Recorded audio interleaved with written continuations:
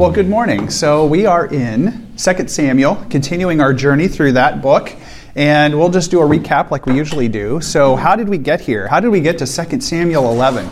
Well, it's fair to say that I would classify 1 Samuel and the first half of 2 Samuel as really a story around David. And I know that Saul is a big part of 1 Samuel, but I would argue that he's not the main character. Of course, you would say God is the main character, but I would say the main human character who this story is about is David. And it is his development as a leader, as a king, and as kind of the progenitor to the future Messiah that we know as Jesus, who is a direct descendant of David, through the story of the Hebrews and the Israelites 3,000 years ago. And so where are we in time? And I draw this, and I kind of threatened Emma this morning. I'm like, she comes in and looks at this every morning. I'm like, I'm going to quiz you on this. So let that be a warning. There may be a quiz, pop quiz, at some point. This is important, somewhat. It's important for its relative nature. The exact dates are not as important, but where are we? Well, Jesus, born somewhere around 1 BC, is probably 4 BC. We're, of course, in 2021. I don't have to tell you that, AD. We should be way out here, so go all the way back in your time machine. This is 2,000 years, and we're going to go another 1,000 years from that to 1,000 BC. So this is the Iron Age. What does the Iron Age mean? Essentially, in prehistory, which is that period of our history in which there was not a lot of written material about the records of humanity of the period. Somewhere around the time of the Romans and the Greeks, of the Koine Greek period, we would say history begins. Why? Because people deliberately start making an attempt to record history of the people of the time or people of the past, and we have those records available to us today. They've been passed down through copies over generations. So somewhere around in this area here, we say that history begins. And history only doesn't mean like the earth, it just means written record of the past. But before that, written records of the past are very sparse or non-existent. So scientists and archaeologists and historians have no other way to classify those periods except by the kinds of stuff they dig up from the ground. And what do they dig up from the ground? Artifacts, pottery, inscriptions, sometimes if they're lucky, writing, maybe on papyrus, or inscriptions in clay and pot shards. But that is fairly rare, and so you tend to classify prehistory by the kinds of stuff you find based on the technology of the time. Well, what kinds of technology were people using in the time of David? Well, the most advanced technology of the period is the harnessing of iron and steel. The technology to create iron and steel weapons, tools, armor, implements. Before that, before we as a humanity learned to use iron, we learned to use bronze, which is an alloy of copper and tin. Before that, we learned to use stone, right? Stone hand axes and pickaxes, and you just, you use stone or bone. And so we are in the period of the Iron Age, about 1000 BC, and we're talking about David. David, probably the archetype for the great kings of Israel, right? Or what you would say the greatest king of Israel. A man after God's own heart. And really the record of what we have recorded in 1 and 2 Samuel up to what we're going to talk about today is really kind of the zenith of David in a sense. What do I mean by that? What we've read about until today is really this part here. David's rise. The attributes that David displayed that made him a man after God's own heart. What are some of these things? An eager, holy warrior, meaning not afraid to go out and battle the enemies of Israel, to defend their territory, to protect their purity of their religion, to keep their people safe.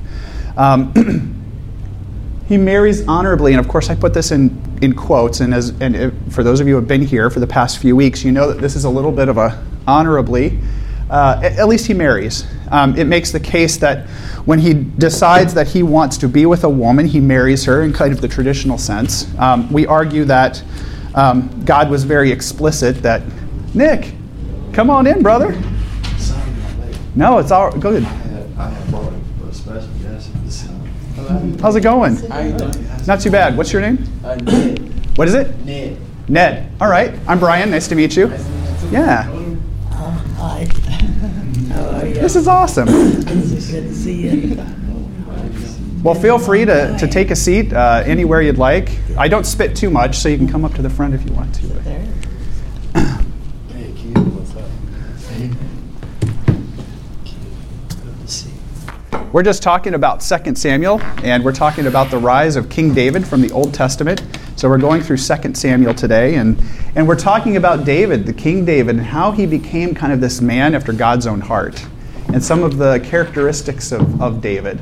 And so, as you'll remember, there were several times where, and just to back up, the first anointed king of Israel is a man named Saul, chosen by God to lead the people of Israel, all 12 tribes, and this, of course, is my terrible map of the region, but all the tribes that inhabit this region that is modern-day Israel, Saul was anointed to lead those people in battle, militarily, and through a bureaucracy. Saul messed up on several occasions, and God finally decided he was going to change the kingdom, the kingship. He was going to take Saul away and his house away from ruling Israel, and he was going to give it to David and his house or his descendants.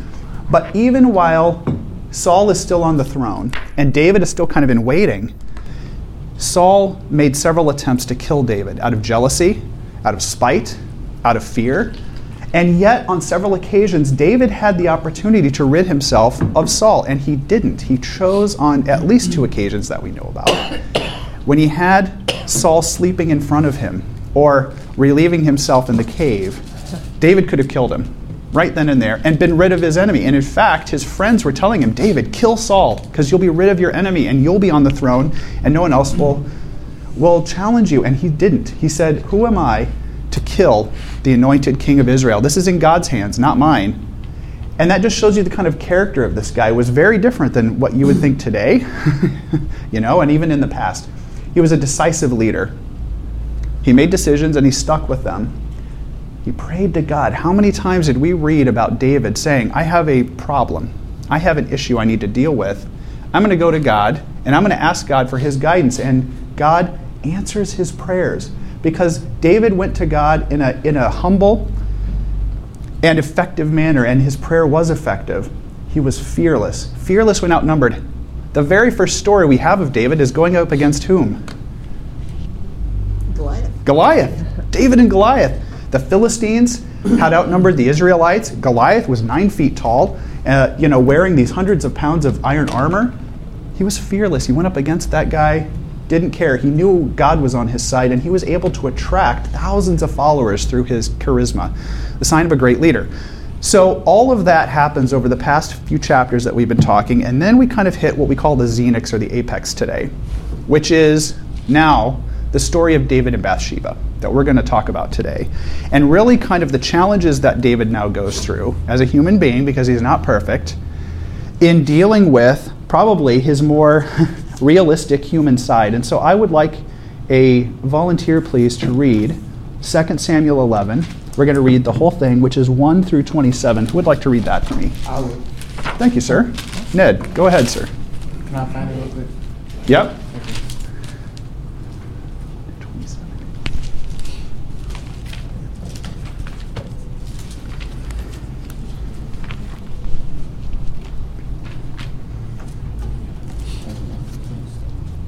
You ready? Ready when you are. All right.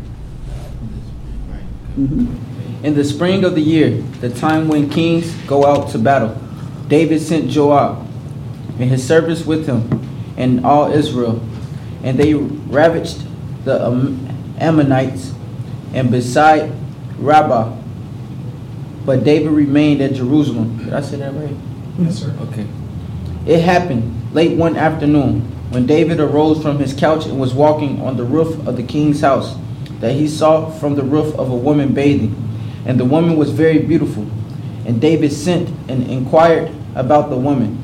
And one said, Is not this Bathsheba, the daughter of Eliam, the wife of Uriah the Hittite? So David sent messengers and took her, and she came to him, and he lay with her. Now she had been purifying herself from her uncleanness. Then she returned to her house, and the woman conceived, and she sent and told David, I am pregnant. So David sent word to Joab, Send me Uriah the Hittite. And Joab sent Uriah to David. When Uriah came to him, David asked how Joab was doing, and how the people were doing, and how the war was going. Then David said to Uriah, "Go down to your house and wash your feet." And Uriah went out of the king's house, and there followed him a present from the king. But Uriah slept at the door of the king's house with all the servants of his lord, and did not go down to his house.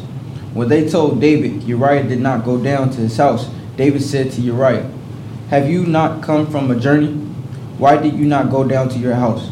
Uriah said, "David, the ark and Israel and Judah dwell in booths, and my lord Joab and the servants of my lord are camping in the open field. Shall I then go to my house to eat, to drink, and to lie with my wife? As you live, and as your soul lives, I will not do this thing." Then David said to Uriah, "Remain here today also, and tomorrow I will send you back."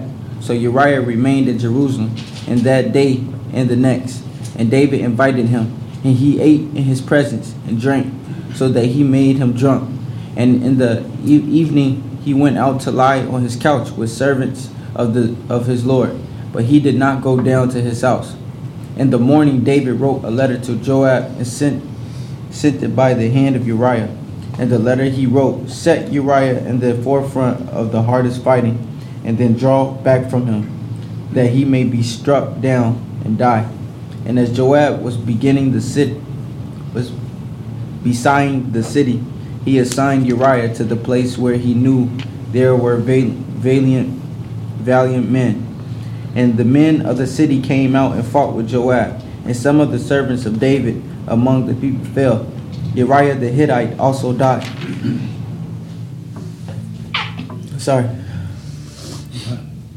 Also died. Then Joab sent and told David all the news about the fighting.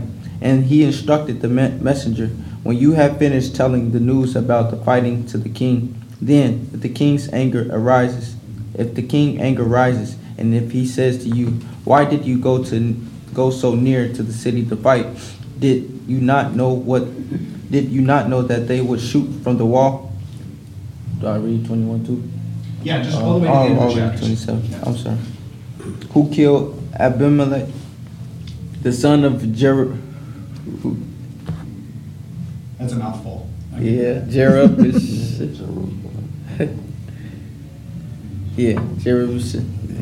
Did not a woman cast an upper millstone on him from the wall, so that he died at the best? Why did you go so near the wall? Then you shall say, "Your servant Uriah the Hittite is dead also." So the messenger went and came and told David all that Joab had sent him to tell. The messenger said to David, "The men gained an advantage over us and came out against us in the field, but we drove them back to the entrance of the gate. Then the archers shot at your servants from the wall. Some of the king's servants are dead, and your servant Uriah Hittite is dead also." David said to the messenger, "Thus shall you say to Joab, 'Do not let this matter displease you, for the sword devours now one and now another. Strengthen your attack against the city and overthrow it, and encourage him.'" When the wife of Uriah heard that Uriah her husband was dead, she lamented over her husband. And when the mourning was over, David sent and brought her to his house, and she became his wife and bore him a son. But the thing that David had done displeased the Lord. Thank you. Very good. Well, there you go. Thoughts, reactions. There's a lot of covering up. Ooh. Okay. It's pretty harsh to send his note of his death, like the note to kill him. He had to carry it himself to Joab. Like, Yep. that's cold. Mm-hmm. Mm-hmm. We're not talking about some guy here. We're talking about David. David. The problem is like the very first verse where he says, "In the spring when the kings normally go out to war, Tell me what that means. David stayed home." So in the spring, the kings go out to war. They don't fight in the winter when it's raining and yucky. They go out in the spring. And so he didn't go out with them. He decided he could stay home. But when you stay home, then you have a lot of extra time on your hands. We make this case that in the past, the kings, it's not like today where the general, let's say the president of the United States is conducting a war against another country, and on it goes. How often does that president go, put on a helmet, sit on the front of a tank, and is at the front of a battalion of soldiers attacking some city? How often does that happen? Never. It never happens anymore. This is totally foreign to us today, but in the past, in antiquity, that was the only way it happened. The king was expected to be the top general of the army. He was in command of the army, and he would go out to battle every year. And he would be at the front of the line. And this is how a lot of kings died in antiquity, because they would go out and they would actually die in battle. This is how Josiah, one of the most righteous kings, descendants of David, you will read about in Kings, later on in history dies. He goes out to fight Necho II, the pharaoh of Egypt, and he dies on the battlefield in Megiddo, which is just right up here in a whole convoluted thing. So this happens all the time. So it is extremely unusual to read this first sentence. This stands right out. And if you are reading this as an ancient scribe or Hebrew, you're like, red flag, huge red flag right there. Huge red flag. And then it gets at what Laura is saying, which is, if you could expand on it. Just if you stay at home, then you have a lot of time on your hands that you need to fill with something. And a lot of times, if you have time on your hands, you fill it with things that you shouldn't be doing rather than things you should be doing. Well, that's an old saying. And if I can, idle hands are... The devil's playground. The devil's playground. How many people have heard that before? Yeah. Dude, you sit around waiting for something to happen. This is why my parents said you should not be home alone after school when you're a teenager. They were right. Now I have teenagers, and I'm like, no, that's not going to work. We're humans, right? And sitting around with no one watching you sometimes is a recipe for huge disaster. What is another problem with this from a military perspective? And let me see here. I think maybe we'll read it in 12. No? We read it here, don't we? What is the problem with... David has a general attacking Rabbah here. What's the problem when that general starts to win? Who then becomes the victor? And who then becomes the guy who then is the one who's actually in charge? The general. The general. Mm-hmm. The general is the guy who's defeating the enemy. He's the one that's about to take that city. Guess who all the people are going to say is their leader? Folks, this is not like today where you cast votes for somebody and that becomes your leader. No one casts votes in antiquity. The leader is the guy with the biggest army who's the most successful and usually has the most money and power. Okay? It was extremely common, and this happened in Rome, about 1,000 years later, that the Caesar would be on the throne, the leader of the Romans would be on the throne, the emperor, but his generals would be the one winning wars. And this is exactly how Julius Caesar got into this situation he was in. He was the one winning all of the battles in Europe. And eventually the people said, no, Julius Caesar is our leader, not some guy, elected senator on the throne in Rome. It's the guy who's winning all the battles. And so this is setting up for a very, very dangerous situation for David to have this kind of thing happening. Religiously, what is going on here? He's not going to God for help or for answers or guidance. He messed up and he just tried to cover up and cover up again and cover up a third time. Never prayed about it. Why would he pray about it? Because he did wrong. What are you going to get? You're going to get told the truth. I'd say that there's a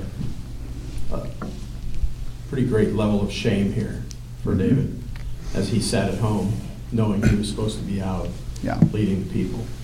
Yeah. And when shame creeps into my life, I tend to grab up what I can to feel better about myself. Yeah. Let's call it damage control. I met a guy at a conference once who was in charge of customer relations, and he handed me his business card and it said so-and-so damage control. I thought, that's perfect. That's exactly it. What happens when you sin? And look, this is kind of like those lies. Ooh, remember this. Back in 1 Samuel, it was David. A little tiny lie or misrepresentation of the truth, no matter how noble your intentions of the time, can lead to disastrous consequences. It's the snowball effect. You tell one lie or you do something wrong, and then suddenly what happens? The shame comes in. You're convicted, and then you got to cover it up. Then you got to fix it. What's going to happen when Uriah finds out about this? What happens when the troops find out about this? It's not just going to be Uriah and his family that are worried. Then we got damage control. Then we got to start covering it up. And then what happens? It's a vicious cycle. Look at this, folks. It does this. Go ahead. Because Joab makes it sound like, Joab and the troops, they know that you don't go up to a city wall because that woman threw a thing down. She'll drop a stone on Abimelech's head and so kill him. The troops know, we're doing something that we don't do as a normal tactic. Yep. This doesn't make sense to us. And then, hey, are people, Uriah the Hittite was one of the elite fighting force. Why was he an elite fighter? Why do we think that he was an important person? Tell me. What evidence do you have? In Chronicles, it lists all, I don't remember if he's the 12 or David has different groups of people called the 3 and the 12 or whatever, and Uriah's in a list of one of those. That's great. That's great. What evidence here do you have that he's an important person? It kind of sticks right out. Where is David? He's in his, we call palace. It's in his residence, right? Mm-hmm. How close is Uriah living to this guy? Very close visual. If you live next to the king, you're an important person. People at the bottom of the totem pole do not have a house right next to the king. Mm-hmm. So that you can infer Uriah is a pretty special guy. He's at the top. He's not just some lowly guy. What does it mean when... So now David's going through this whole thing here. Go to your house and wash your feet. What is he telling Uriah to do? Yeah. Wash your feet. It's not washing your feet. He wants him to go in.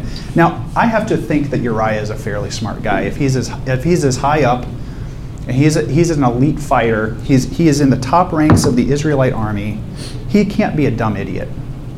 All of a sudden, the king recalls you to your home in the middle of war. What is that a red flag to you? Mm-hmm. Then he says, hey, why don't you go home and sleep with your wife? What is Uriah thinking right now? I mean, he can't be that dumb. It's an odd request. Something seems fishy. What? And what does Uriah do? Stays right there by the king. Thinks of his men. It's starting to sound like someone else is acting like David here. A noble character who's like, that doesn't sound right, and I'm not going to go home and sleep with my wife while my men are on the battlefield dying. I'm going to go sleep on a mat with my troops. Mm-hmm. Mm-hmm. But that's very high honor. I mean, I put myself in that situation. I'd be like, stop it at home. Be there in 5 minutes. See? Exactly. So if word gets out that when you're off to war, the king is messing around with your wife. Yep. What kind of trouble is that? Kings are falling for that kind of thing. How do we know that the baby is David's? Look, I'm not trying to be crass here. The text confirms it. Why does the text confirm that that's his baby? Verse 4, what does it say? She was bathing after a monthly cycle. That's it. Let's just call it what it is. She had purified herself from her uncleanliness. Folks, read Deuteronomy. There are specific laws for women when they have their monthly cycle. And that is, you are unclean for 7 days, and then after that you have to go through this ritual washing to clean yourself from your physical and religious impurity. The fact that she just had her monthly cycle means she wasn't pregnant before that. So I think the text is trying to be very clear here about what's going on. It's not trying to leave anything to the imagination. Well, maybe it's leaving a lot to the imagination, but I think it's trying to be very specific about what's happening.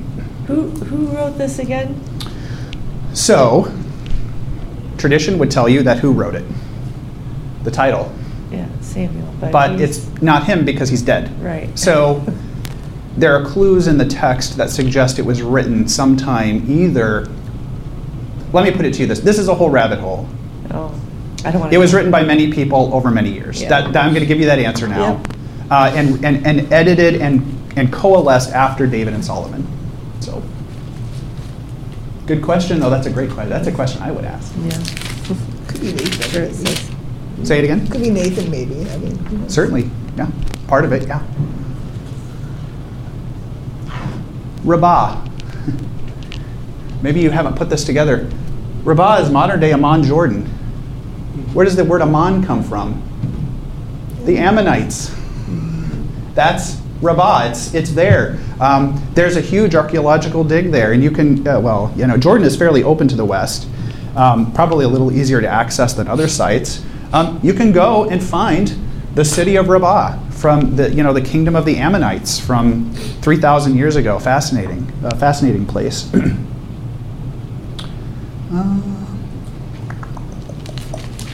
What else do you take from this? I know it seems fairly straightforward. Well, how does this impact you? As a Christian, as a believer, when you read something like this, what is your gut reaction here? My gut reaction is that we're all human. We all have tendencies towards sin. Even someone that God called, someone after his own heart. I mean, he still had flaws. He still had sin in his life. Yeah. Redemption is massive.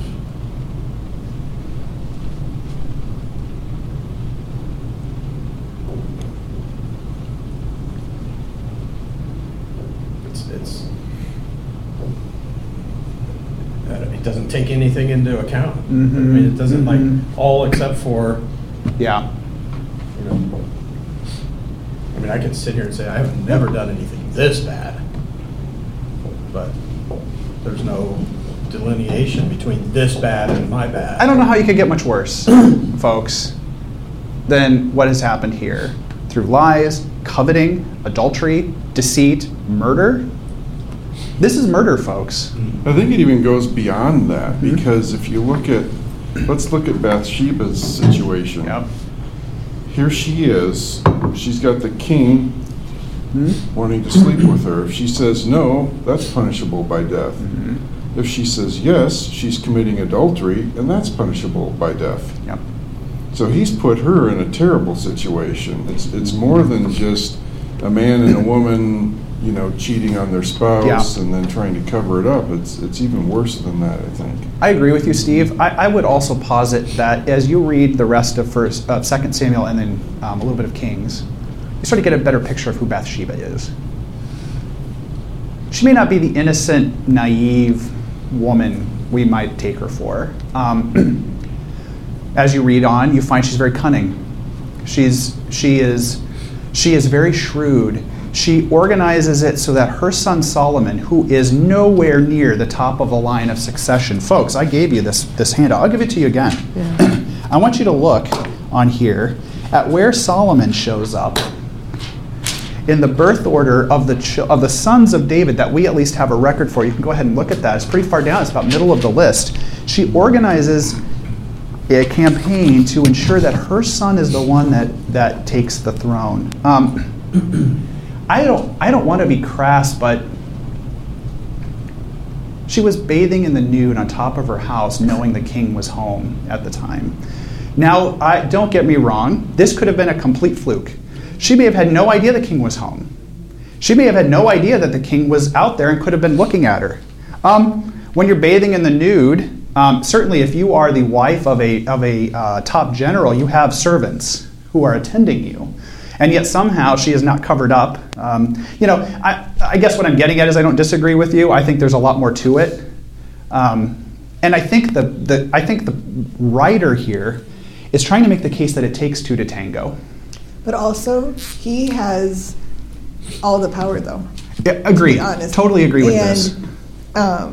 He, because of that, he's leading all the people. Yep. So right now he's leading her to sin. Whether she was, flaunting it or whatever, like, it's kind of like the Garden of Eden. Like, Adam didn't have to take the fruit, but Eve offered it to him, and he decided, oh, I'll have it too. And I'll argue on the side of Steve here and say there's a lot of people that are kind of screwed between a rock and a hard place. What is the main general going to do if he disobeys David here and doesn't kill Uriah? He's screwed. Bathsheba doesn't sleep with him, she's in big trouble. The list goes on and on. I think it's something to be said that sometimes we are put in a very difficult situation, and it's very easy to understand how we would make a human judgment to kind of do what is kind of the best way out for us, but sometimes it's not the right way out for us. That's also kind of an example of, we think I'm sure David thought that this sin affected him. Right. I'm sinning, it's just me. But it affected Bathsheba. It affected Uriah. This is a really good one. Joab, because now he has to kill some, do bad strategic maneuvers to get somebody killed. Well, it's affecting lots of people. Yeah. Not only that, it gets more people killed than just Uriah. Oh my gosh, this is it. It just keeps, like you said, snowballing. Yep. It's almost enough to get your Twitter account suspended. I would say. Bathsheba, even Uriah. Yeah. Yep. Okay. Your point about Bathsheba is well taken, in that she manipulates and gets Solomon kind of to the top of the list. I kind of look at that as similar to Rebecca. Okay. Jacob and Esau. I agree with Esau this. had the right, and Jacob took it over. But in the end, that's who God wanted. So in the I end, agree with this. God wanted Solomon. So I think he used Rebecca, he used Bathsheba, and whatever cunning ways they might have had to get the people he chose to the top of the line.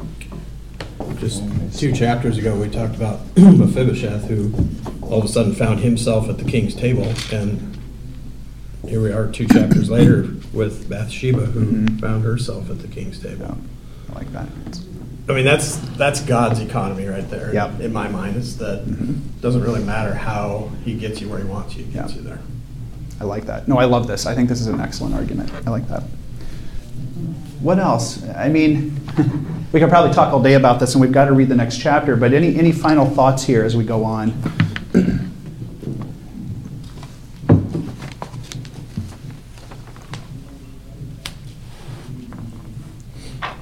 Okay. Laura. Let's go ahead and read chapter 12. We'll do the whole thing here. It's 1, 2, what is that, 31. Who can read that whole thing for me? I can do that. Thank you, ma'am. The Lord sent Nathan to David.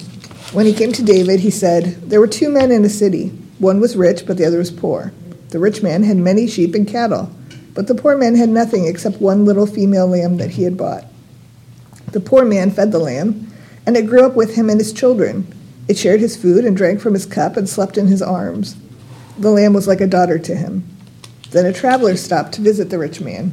The rich man wanted to feed the traveler, but he didn't want to take one of his own sheep or cattle. Instead, he took the lamb from the poor man and cooked it for his visitor. David became very angry at the rich man. He said to Nathan, "As surely as the Lord lives, the man who did this should die. He must pay for the lamb 4 times for doing such a thing. He had no mercy." Then Nathan said to David, "You are that man. This is what the Lord, the God of Israel, says. I appointed you the king of Israel, and I saved you from Saul. I gave you his kingdom and his wives, and I made you king of Israel and Judah. And if that had not been enough, I would have given you even more. So why did you ignore the Lord's command? Why did you do what he says is wrong? You killed Uriah the Hittite with the sword of the Ammonites and took his wife to be your wife. Now there will always be people in your family who will die by the sword because you did not respect me. You took the wife of Uriah the Hittite for yourself. This is what the Lord says. I am bringing trouble to you from your own family. While you watch, I will take your wives from you and give them to someone who is very close to you. He will have sexual relations with your wives, and everyone will know it. You had sexual relations with Bathsheba in secret, but I will do this so all the people of Israel can see it." Then David said to Nathan, "I have sinned against the Lord." Nathan answered, "The Lord has taken away your sin. You will not die. But what you did caused the Lord's enemies to lose all respect for him. For this reason, the son who was born to you will die." Then Nathan went home, and the Lord caused the son of David and Bathsheba Uriah's widow to be very sick. David prayed to God for the baby. David refused to eat or drink, and he went into his house and stayed there lying on the ground all night. The older leaders of David's family came to him and tried to pull him up from the ground, but he refused to get up or eat or to eat food with them. On the 7th day, the baby died. David's servants were afraid to tell him that the baby was dead. They said, "Look, we tried to talk to David while the baby was alive, but he refused to listen to us. If we tell him the baby is dead, then he may do something awful." When David saw his servants whispering, he knew that the baby was dead, so he asked them, "Is the baby dead?" They answered, "Yes, he is dead." So then David got up from the floor, washed himself, and put lotions on, and changed his clothes. Then he went to the Lord's house to worship. After that, he went home and asked for something to eat. His servants gave him some food, and he ate. David's servant said to him, "Why are you doing this? When the baby was still alive, you refused to eat, and you cried. But now that the baby is dead, you get up and eat food." David said, "While the baby was still alive, I refused to eat, and I cried. I thought, who knows, maybe the Lord will feel sorry for me and let the baby live. But now that the baby is dead, why should I go without food? I cannot bring him back to life. Someday I will go to him, but he cannot come back to me." Then David comforted Bathsheba, his wife. He slept with her and had sexual relations with her. She became pregnant again, and had another son, whom David named Solomon. The Lord loved Solomon. The Lord sent word through Nathan the prophet to name the baby Jedediah, because the Lord loved the child. Joab fought against Rabbah, a royal city of the Ammonites, and he was about to capture it. Joab sent messengers to David and said, "I have fought against Rabbah and have captured its water supply. Now bring the other soldiers together and attack this city. Capture it before I capture it myself, and it is called by my name." So David gathered all the army and went to Rabbah and fought against it and captured it. David took the crown off their king's head and had placed it on his own head. The gold crown weighed about 75 pounds, and it had valuable gems in it. And David took many valuable things from the city. He also brought out the people of the city and forced them to work with saws, iron picks, and axes. He also made them build with bricks. David did this to all the Ammonite cities. And then David and all his army returned to Jerusalem. Thoughts? Just keeps getting better and better, doesn't it? There's another layer of God's character revealed, I think, in the first 23 verses there. It's a little disturbing to whoever's talking to him here that he fasted and everything while the child was alive, and then he died, and all of a sudden he's like, "Oh, well, everything's good now." But I think that really shows God's love, steadfast love for us, for David in this situation and David got that. Mm-hmm. He kind of grasped that yep, God didn't, he was true to what was said to happen, that there's going to have to be bloodshed for his sins. But then when it happened, he was like, "Oh, okay, that's." I mean, I struggle a lot of times during communion time because this cup and this bread is got Jesus' body, Jesus' blood that was spilled for me, and I get this like, oh my gosh, that's so terrible, and at the same time I'm like, oh my gosh, that is so amazing. Mm-hmm. That he would do that for me, and I see David get that here, mm-hmm. Like, wow, even though I did all these things. I'm gonna say it this way. This would transform society if people would deal with it this way. Stop sulking. Get over yourself. Learn your lesson and move on. Guess what David did? He was like, "Well, I was wrong. Time to move on." Get over yourself. How many of us do that on Facebook? How many of us learn our lesson and go, "Oh, you know what? Person with a great argument, you were right. I'm wrong. I love you, brother. Have a nice day." That has never happened in the history of the universe. Never happened. Why not? Why not? Stop sulking and get over yourself. And I like this part that you're saying, Ken, which I agree with too. God does have mercy. Guess what? He let you off the hook, David, because you're going to live. And he decided to keep his covenant with you, which is your descendants will still have an eternal kingdom over the world and over the people of Israel. I'm not going to take that away from you. Guess what? That was mercy. Mm-hmm. That was mercy. But he's also a just God. He also threw in punishments for David's household that his descendants will die by the sword. this. What does that tell you about God? What does that tell you about forgiveness versus repercussions? Because this is something I think people have trouble with too. Just because you get forgiveness of sin doesn't mean there aren't repercussions, to use your word. I mean, there are consequences. Yeah. I mean, a person can be in jail and turn their life over to Christ. It doesn't mean they don't have to serve out their penalty. Right. Same way with whatever sin you're or let's use another example. Let's say you back into someone's car at the parking lot at Jordan Creek during Christmas, right? Not that that's happened to me or anything. I just hypothetically, that person may get out of their car and be like, totally get it. Things are crazy. There was some ice. You didn't see me. I forgive you, but someone's got to pay for this bumper, Maybe I can't even drive my car. How am I going to drive my car, right? And you can forgive them and be like, I totally forgive you, but you've still got to, in some cases, pay a price. Now, I will say this. That doesn't extend to the eternal realm. And why do I mean that? Because if you truly accept Jesus as your Savior, and you are His disciple, then you're going to get off the hook for the biggest thing in the universe that really does matter. What really does matter is you should go to hell. Every single person in here, as I look at you, you should go to hell. Go to hell. No, I'm just kidding. But what is Jesus saying? He's saying, if you believe in me, and you take my cup, and you eat my bread, and you make it a part of you, guess what? I'm going to let you off the hook even though you do not deserve it. That's something to celebrate. Whew. Amen, brother. I mean, Rodney said that his descendants would die. Mm-hmm. I like this. Check my memory, but I'm pretty sure Jesus is a descendant of David's. Yeah. Ultimately. Celebrate God's grace. How often do we celebrate God's grace? Or just complain about His lack of being a vending machine? I don't know. I'm being cynical today, and I love this. This is great. Celebrate God's grace. Woo! I mean, there are earthly consequences for your sin, and but we can't lose sight, and we can't forget the bigger grace and mercy that we've been given, even though we might be suffering through some earthly consequences.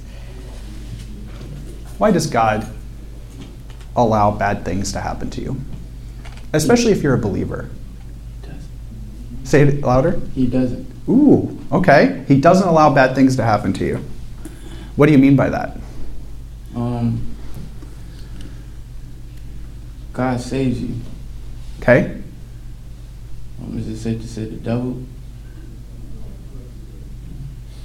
I mean, I feel like God gives you free choice of will, but God saves you. Sometimes I feel like it's not.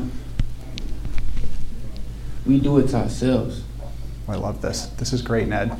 And when we do it to ourselves, He gives us the way out to save ourselves. Yep. Like, He'll save us, or we'll go this way on our own understanding, not His.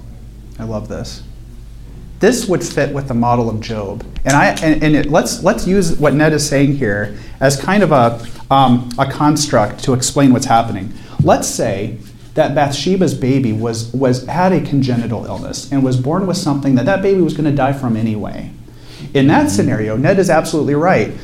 God didn't kill the baby. God just didn't save the baby from dying, which He could have done. And in that scenario, God is not actively punishing. He is just not intervening to not punish. Now, this is a huge argument that we could have for the next 12 weeks about whether or not God actively intervenes in disciplining you. And the Bible is clear He does. God does discipline you. And discipline you can take to mean a lot of different things. But here's what my point is here, is that if you're a true believer of Jesus, does that mean you're going to have a great life with no problems for the rest of your earthly life? No. You are being trained for eternity. You are being trained for eternity to be a mature disciple of Jesus. And sometimes that means taking your bitter pill. I agree 100% with what Ned is saying. A lot of the problems we have, we bring on ourselves. And as a consequence of our own sin and our own poor actions, we're about to see the snowball of David's consequences of his actions. His 4 subsequent sons will die. The first is the baby, and then the 3 other sons. It happens. We do this to ourselves, but there's a great saying, the strongest and sharpest swords are forged in what? Fire. The hottest fire. You will be a very mature Christian if you can take the slings and arrows of your own problems and of others, and you can deal with them maturely. It also helps you relate to other people going through tough times. Let's do that. So there's an ancillary Yep. benefit. It's a great thing if I could get cancer, then I could help other people with cancer. Yeah.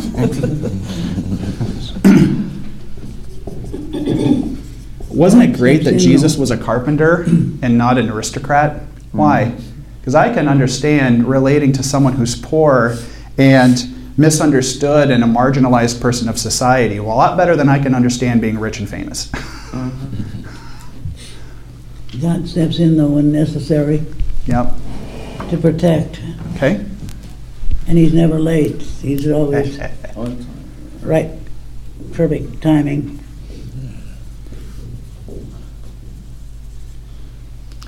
When you've done all you could do on a given situation, Mm-hmm. and if he don't step in, it ain't gonna happen. The part where you wrote like earlier I said about how David's sin didn't just impact himself, it impacted many other people. And then in this chapter, I think it shows that like he hurt, like God is part of the people that he hurt. Yeah. Because Yeah. God tells him, I made you king of Israel, and if that had not been, I gave you all these things. If that had not been enough, I Yeah. would have even given you more. Like, Wow. he's like, you hurt me. Like, I gave you everything that you have, and that wasn't good enough for you. You still had to go steal someone, that didn't belong to you. And I think that's why his consequences are so strong, because he's like, you hurt me. I'm God who has always sustained you and protected you and given you everything. And It's easy to see God as some mythological being, maybe, that maybe stoic like a computer, has no feelings. Ned, are you made in the image of God? Yes. What are God's attributes? What are your attributes? What are my attributes? What is your character? What kinds of things? Was I supposed to say no? There's no trick questions. No trick questions. Who is Ned? Right now, Sure, right now. I'm a boxer. Boxer, okay. So you're a fighter. You like to contend. Yeah. What else? I'm a friend. You're a friend, okay. So you value relationships. Yes. Okay. I'm a father. Excellent. You're a father. Excellent. Okay. So you value family. I'm a son. Your son. Excellent. I'm also a brother. Excellent. And I'm me. Awesome. And you are made in the image of God. And I would argue that God is all of those things too. Values relationships. He's a father, right? He's a creator. You created a son, right? he has emotion. He has emotion. Guess what? You can't read the Old Testament and not say God doesn't have emotion. The Lord your God is, I am a jealous God. Jealous God. He is passionate. He's wrathful, and he is also full of forgiveness and love and mercy. He loves. He's got a huge heart. I look at a lot of these stories, and David, of course, comes to first to mind because we're looking at that. But Ned mentioned free will, and if ever there's a case where God allows free will, this is it. I mean, David is truly going off on his own, doing his own thing. God would not, predestine David to commit adultery and murder and do all these things and then restore him. And I mean, God's just using David's mistakes and correcting them and still doing his own plan. It isn't that David could have done the right thing and God still would have put the right descendant. David didn't need to cheat with Bathsheba and kill Uriah in order to get Solomon. Solomon could have come through a legitimate relationship, but God still used his mistakes to keep his plan in place.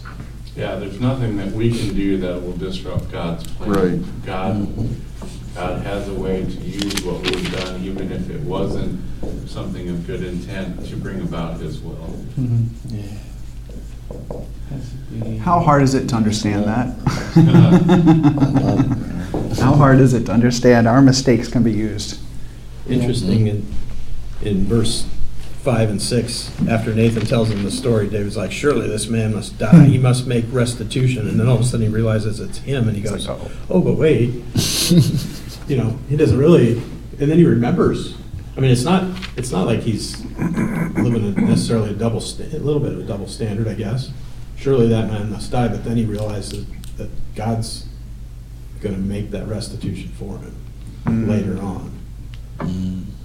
Because, I mean, that's my attitude typically. Like, this guy, he deserves to lose his job, or he deserves That's exactly it. Yep. Whatever it is. But then if I do something, I'm like, oh, have mercy on me, God. It's easy to cut someone else off in traffic and then blame that same person later for cutting you off, right? Like, how dare you? I think I know that like half this board I can relate to in life, and I'm just not getting to celebrating God's grace. Yep. And just knowing who I am. When you did ask me, right, who I am, I didn't think of it. I just recently found out who I was in God's eye. My name is Ned Gardner V. I kind of found out that the number 5 biblically meant grace and faith, if I'm not mistaken. And I used to hate my name a lot. But then when I understood it, why I had so much favor on my life with all the things I was doing and going through, it kind of made more sense, and I started embracing my name more. And now I really love my name, and I love God a lot. That's an awesome story, Ned. Thank you for sharing that. Oh, no problem.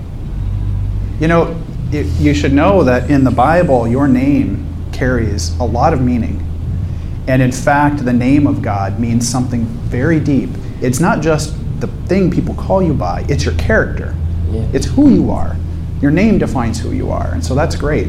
It's awesome, brother. Thanks. I understand And I'll tell you, I'm still trying to understand this. I don't know about you, but 47 years in, still thinking about what this means. I think when confronted with his sin, David shows that he's finally chosen the right choice. Yeah. When he's confronted with Nathan, Saul was confronted by Samuel, and he would always try and place the blame on someone else. Yep. And at least at this point, when he's finally confronted with his sin, he says, I've sinned against the Lord. And, that's a good example for us of what we should do. Like, first of all, we shouldn't sin in the first place, but if we do, we need to acknowledge it and take the,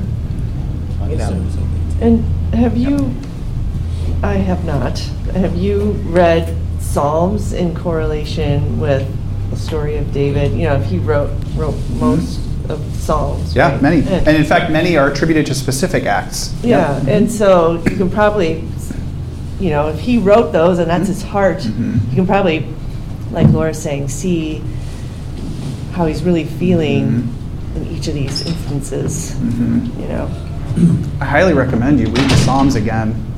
Psalms should probably be a regular part of your Bible study. I can't think of anything better in the Bible to understand God's grace and mercy and His love for us, and the true, the true character of some of the people of the Bible, David included. Remarkable, and it get me through a lot of tough times. Okay. I think it's kind of, this is a totally different thing, but it's interesting how, why God chooses to love. It says that the Lord loved Solomon, from his birth. And it's interesting because, the Lord loved Jacob, but despised Esau. I think those are always things that I'll never we won't understand why that is. Why is Solomon special from birth? I don't know. He just is, I guess my Bible says Psalm 51 is what he wrote right after Nathan confronted him. Excellent. Okay. Oh my gosh, I turned right to. Oh, that is so weird. I turned right to it. So, just read that and you can just see how Solomon, David, unlike Saul, grieved when he realized that he had sinned. Create in me a clean heart, oh God. You guys know that song, right? And renew a right spirit within me. That's Psalm 51, folks. There's a sense here of, so all of a sudden now David's back. He gathers all the people and went to Ramah. He's like, oh, that's right. I'm supposed to be Yeah, leading. kind of, Yeah. oh yeah. Yeah. Wake up. I love it. Thank you. Cool. That's part of the chapter. And then Joab's It's back the on one who track. like, Back on track. That's it. Yeah. Yep. Like, That's Hebrews 12 says, put aside every sin and encumbrance that entangles us and fix your eyes on Jesus. It doesn't say dwell on your sin, make amends for it, feel bad, yep. go tell everybody you're sorry. It says put it aside and fix your eyes back on Jesus, back on. Love it. Here he goes, okay, God made me the king, now I gotta go do king stuff. Stop sulking. Learn your lesson. Accept God's mercy. Celebrate His grace. And move on with your life. Yeah. All right. Thank you for joining us. We'll see you next week.